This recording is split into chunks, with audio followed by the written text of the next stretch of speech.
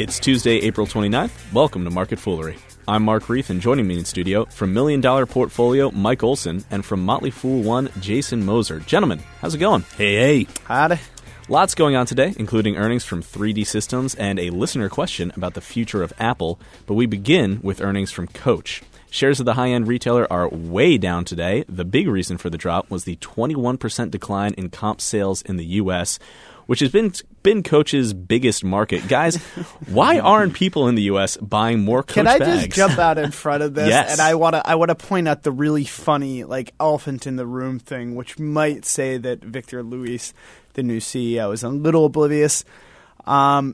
There's the negative 21% comps thing, and he brings up weather and the Easter holiday as contributing factors. Guess what? You don't get a negative 21% comp when a weekend shifts and you get a few snowstorms. Guys, it was really cold this You got to winter. work for that. Yeah, I think that's worthwhile, calling that out immediately, because it's going to look really bad if in May when Coors reports something like a positive 15 to 20% North American comp. That's gonna really look bad. But this it's no surprise that Coach has been facing a lot of issues. There are a lot of headwinds this business is facing, and we've been talking about that, I think, for the last probably year and a half now. And by every metric, the company's quarter was not a good one, with the exception of their international business, which is actually performing very well. And China sales and were for up some 25. reason, and maybe this is a sign that they're totally off the mark on fashion, the men's wears are doing well too. Well, they are becoming a lifestyle brand. Absolutely. Do you guys own any Coach wear? I have a Coach briefcase. My wife got me a couple of Christmases ago, and it's actually, it's plain black, so it's not, it's just pretty It's appropriately classic looking. stayed, But yeah. I like it. Delightful. It's not like we were talking with Ann, the studio engineer here, and she brought up that she was fortunate enough to purchase a purple leopard print Coach purse. Just delightful. How can sales not be for going herself, down? for someone else. For someone else, yes. of course. And so, I think that kind of tells you where you're at with respect to the brand.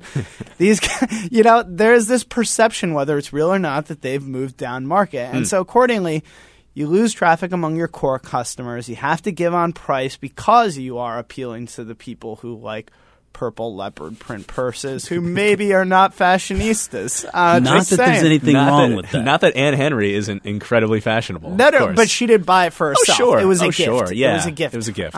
Maybe. In any event, so, that's kind of a rock and a hard place with respect to where you are. It'll be interesting to watch. I've consistently bashed this company, and it's not necessarily a bash on Coach so much as it is I don't like the very whimsical nature of fashion. But Jason's been following this, much more closely than me. The new Stuart Vevers collection is coming out. It's come out to incredible acclaim among fashionistas.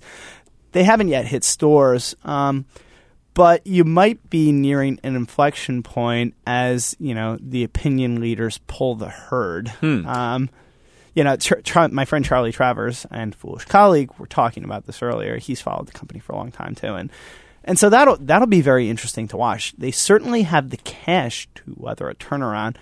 Whether or not they can change customers' perception is the hard thing. Yeah, I think Mikey's keyed in on something very important here, and that what Coach has essentially done is they're trying to appeal to a more mass consumer, as opposed to, we're the $500 handbag guys, and we're going to have just this core sort of customer.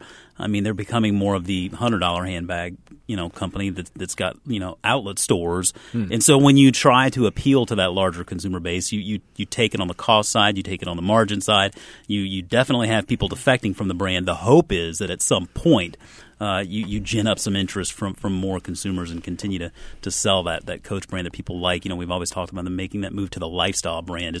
None of that's really taken off yet, and we're waiting until September, obviously, when Stuart Vevers' line is released. And like Mike mentioned, it was received, I think, rather well. They were at the New York Fashion Week, I think, which is new gave it for some them. positive Yeah, press. they haven't Oh, really? I So would have expected Coach to have been there before. I think one of the one of the positives, I think, is you have to give management at least a little bit of an acknowledgement here. They've done pretty good on the share repurchase side in picking up those shares at rock bottom prices. They've bought back a significant amount of shares since 2009. Share count's down about 13.2%. They do continue to pay a healthy little dividend there, but But yeah, I mean, it's really September is the day that you have to look. That's the month that we have to look forward to here. And until then, I don't see any reason for the stock to do much else than what it's doing right now. Right. I mean, one thing, and there are two things that you want to be wary of here. The first is, like Jason said, you can't really be both. You can't be that high end and the mass market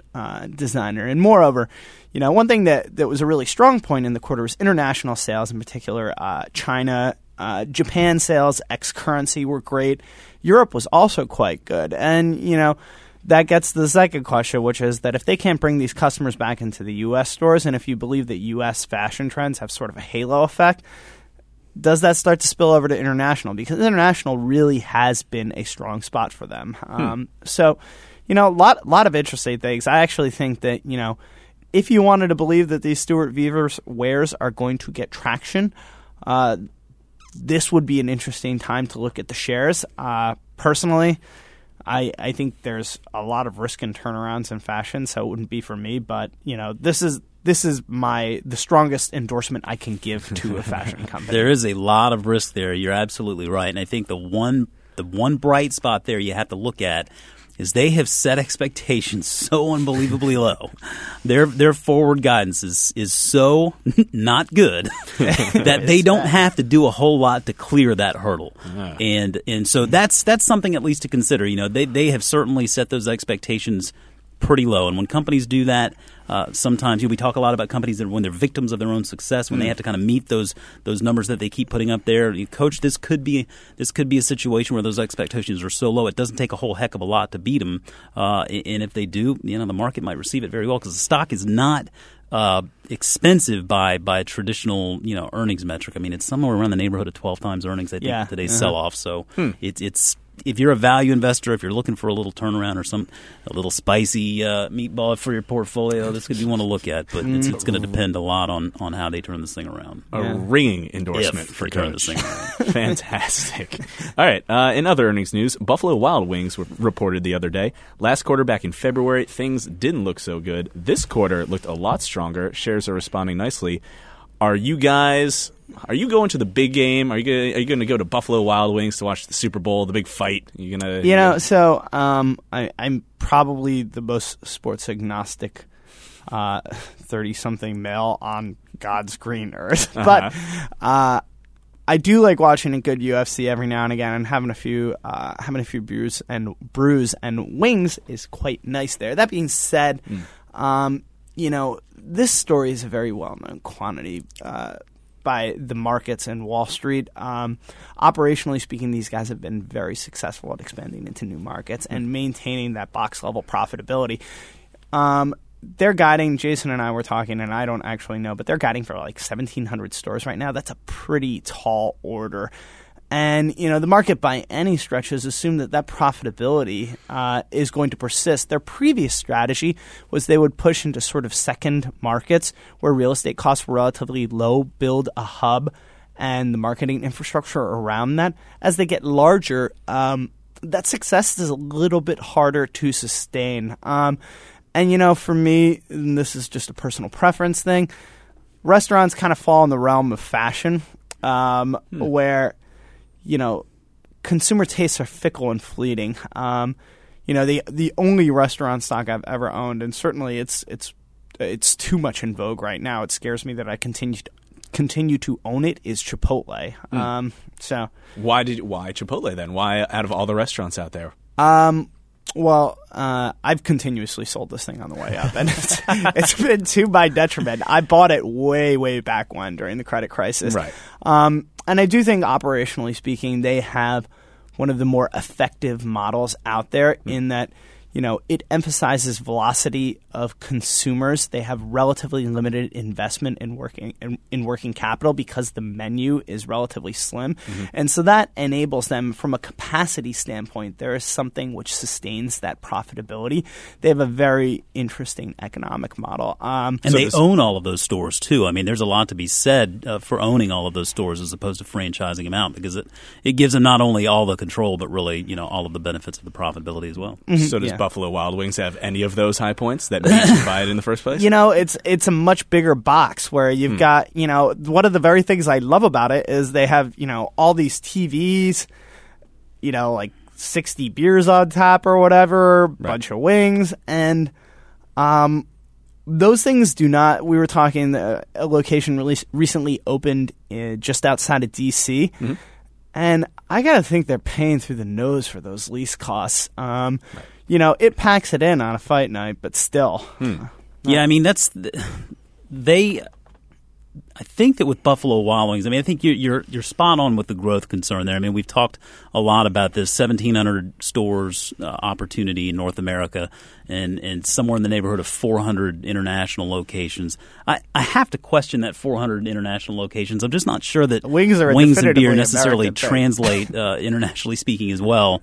But, I mean, what Buffalo Wild Wings has done really well, and I attribute this to really the vision of Sally Smith. She's been a terrific operator of this company, kept them focused and moving forward. And the biggest challenge they had recently was in this new pricing strategy of basically taking one of their biggest risks in chicken wing prices and more or less mitigating it by changing the way they price the offering. And so instead of buying the wings by the quantity of wings, you're buying it by volume.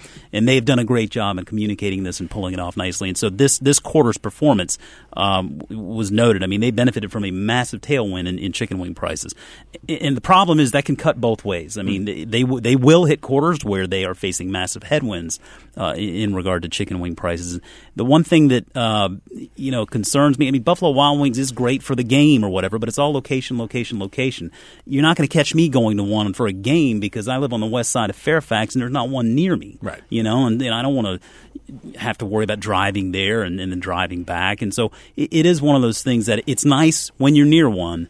But they did note that they're having a tougher time now finding the locations for those new stores. And to your point, I mean, are you going to find cheap real estate in Fairfax? No, not at all. But I mean, then the 3,000 store goal that they're talking about is essentially all of those other little bolt-on sort of acquisitions. They had that minority investment in Pizza Rev, which is a little pizza joint, I think, out in Minnesota. So they're looking at different little other restaurant concepts to add into that Buffalo Wild Wings family, sort of like you see Chipotle doing with the Shop House and Pizzeria Locale. However, I put Chipotle's leadership and concept a tier above of Buffalo Wild Wings. No offense to Buffalo Wild Wings. I just think that's a concept that resonates a little bit more with people. It's obviously a little bit more family-friendly because you're not talking about wings, beer, and loud sports and people getting hammered. But, I mean, I think that Buffalo Wild Wings has plenty of growth ahead. It's just not going to be easy to come by, and the stock is not cheap today. Right. Yeah, I think, to give them a little bit of credit, though, we spent a lot of time bashing them. The extent to which they've been able to sustain that unit-level profitability is very impressive. That being said, in terms of the economic model and, where you see success in restaurants, it is not the odds don't favor them as much as you would say maybe a Chipotle. And Chipotle, when they're thinking about their franchises or their pilots, they're keeping that same economic model where they have only a few ingredients. They have that assembly line concept. And so you're able to move customers and you have relatively limited investment in food.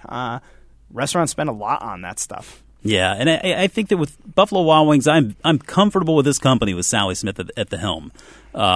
If or when she decides to step down, I don't own shares of Buffalo Wild Wings, but if I did, I would be very concerned. All right. Moving right along, here's something fun. Bank of America is in trouble yet again. The bank announced that due to an accounting error it has missed for several years, it had reported that it had $4 billion more than it actually does.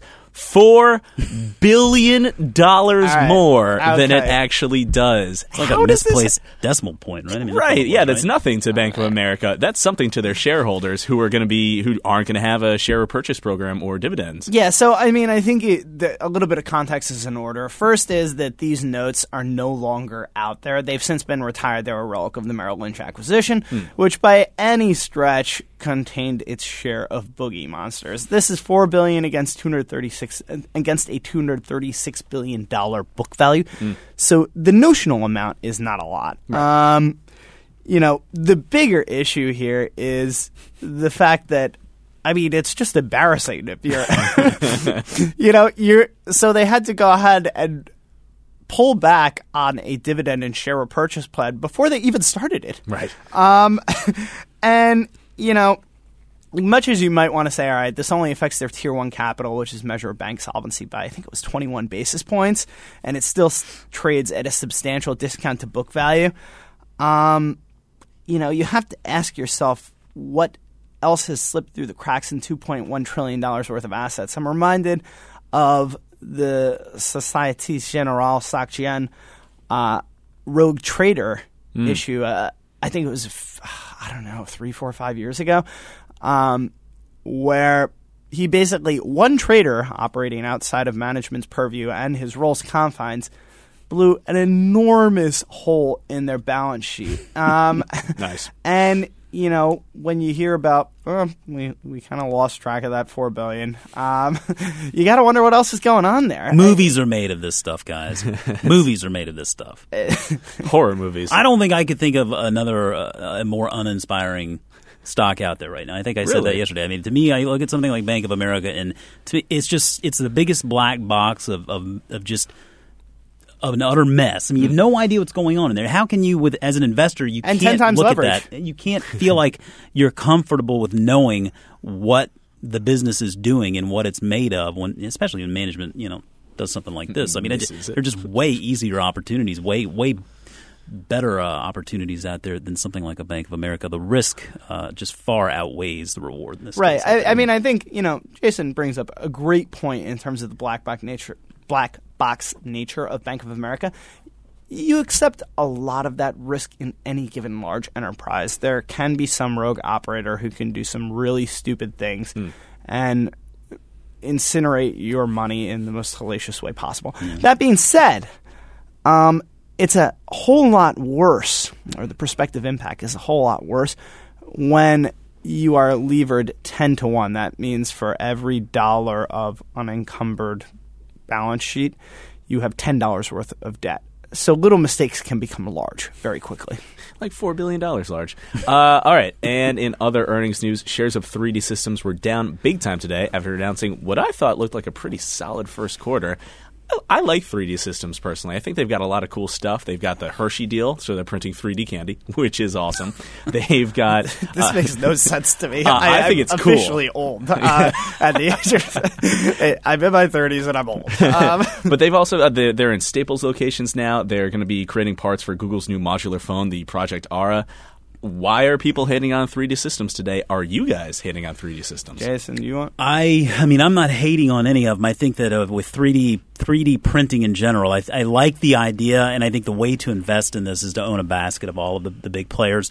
So you look at your Stratasys and 3D Systems and X1, maybe a basket of all three of those in equal amounts helps you kind of spread that risk around while playing into the bigger trend. But with 3D Systems, I think you're right. It was a good quarter. I think there was a little bit of a slowdown in organic growth, which I understand why people would be concerned with that. I mean, when you're a company and you're part of your growth strategy is acquisition, I mean, there's a lot of risk there, and I think 3D Systems has been put on the microscope over the past year with that. But it also looks like they are pushing some of that profitability, some of those sales, some of that sales growth is being pushed out a little bit later in the year into 2014. The profitability is being pushed out a little bit further into 2015. And so essentially they're saying it's still on the way. It's just a little further away than we expected. And I think that's what the market's reacting to today. It's just, where they're pushing that stuff a little bit further out, it becomes a little bit, less certain. And when you have a stock that is not it's a growth stock, right? So there are a lot of great expectations baked into that stock price today. I mean, it makes sense to see some of the market fleeing. Mm-hmm. So I mean, I think there's a great point here in that. I mean, some of this is they said like there was just so much demand that we couldn't sell or make enough product, and that's a first class problem if you indeed have that. That being said, I mean, and I have no opinion on the valuation of this company or what the runway is for this technology. One thing that was interesting to me is, as Jason said, they pursued this roll-up strategy. And the idea here is basically you go ahead and acquire the IP. Then you have this razor blade model where you can go ahead and sell the printer and any associated consumable. So the logical implication of this strategy is that as you continue to roll companies up and you get sort of a critical mass of IP, your R&D should decline because you've acquired, or it should at least scale as a percentage of revenue because you've acquired the necessary intellectual property. And maybe they're investing for the future, but R&D as a percentage of revenues, it hasn't declined. And that perhaps is the most worrisome thing to me. I don't, they could just be investing for the future and building a better business. But when you have a roll-up strategy like that, you want to see that declining. So I think that's something worth watching, because strategically that really points to whether or not management is doing the right thing. All right. Last but not least, let's wrap up with a reader or a listener tweet real quick. Sorry, let me look this up real quick. From Malcolm Moody at Cohen76. He sent this over to us at Market Foolery, and if you are a listener and want to send in your own questions, feel free to do so at Market Foolery. Malcolm writes, "Hi guys, great show." I know, Malcolm. Regarding Apple, does Apple's $17 billion bond sale in any way affect the repatriation of its offshore cash?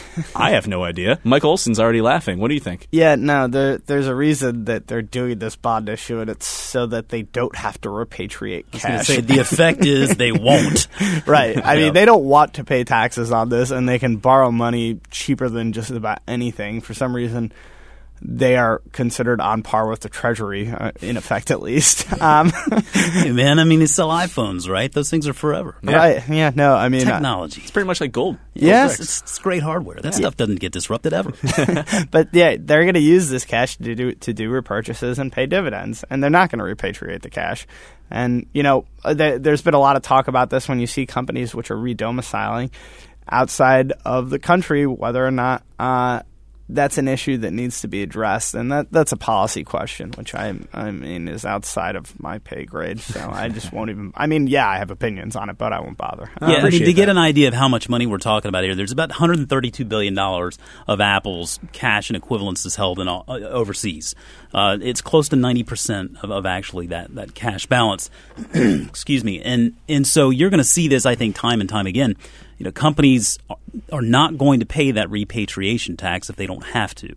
And honestly, I think that D.C. would be really smart to bring a tax holiday in the mix here. I mean, offer these companies a reason to bring that money back. And you can say, well, maybe what does that do? It pays dividends to Apple shareholders and da-da-da-da. Well, I mean, let's first of all think about the fact that with all of the institutional ownership of all of these different companies that have all of this money overseas, a lot of people are exposed to these companies and they probably don't even realize it. Well, and that's tax money. Well, and think about that. I mean, if you're paying dividends, you're going to be taxed. They can bring that money back and spend it on R&D, help create jobs. But it's $132 billion that is not going to be pumped in our economy in some way, shape, or form. It's going to sit there. Right. They're not going to bring it back. And so if they can offer a bond offering like this, they did it last year, it makes perfect sense. And this is a theme you're seeing with increasing frequency, what folks are calling tax inversion. And that's a very fancy way of saying that companies are either acquiring their way into foreign ownership or being foreign domiciled, or many of these companies are actually re-domiciling in foreign in foreign locales. We have a tax system that incentivizes people to figure out a way not to pay it. I mean, that's the bottom that's line, all right? tax systems. So I mean, that's let's not. If that's the case, I mean, Apple's not the only one that does this. I mean, there are plenty of companies out there that have a lot of money overseas, and so I mean, on the one hand, I mean, yeah, maybe they're skirting the tax system. It's not like they're breaking the law, though, and honestly, I can see the rationale behind it. And if it's just as easy to take out some debt like that, man, why not do it? Why not? All right, Mike Olson, Jason Moser, guys, thanks for being here. Thanks. Party on. As always, people on this program may have interests in the stocks they talk about, and the Motley Fool may have formal recommendations for or against. So don't buy or sell stocks based solely on what you hear. That's it for this edition of Market Foolery. The show is mixed by Ann Henry, the world's biggest Disney fanatic. I'm Mark Reith. Thanks for listening. We'll see you tomorrow.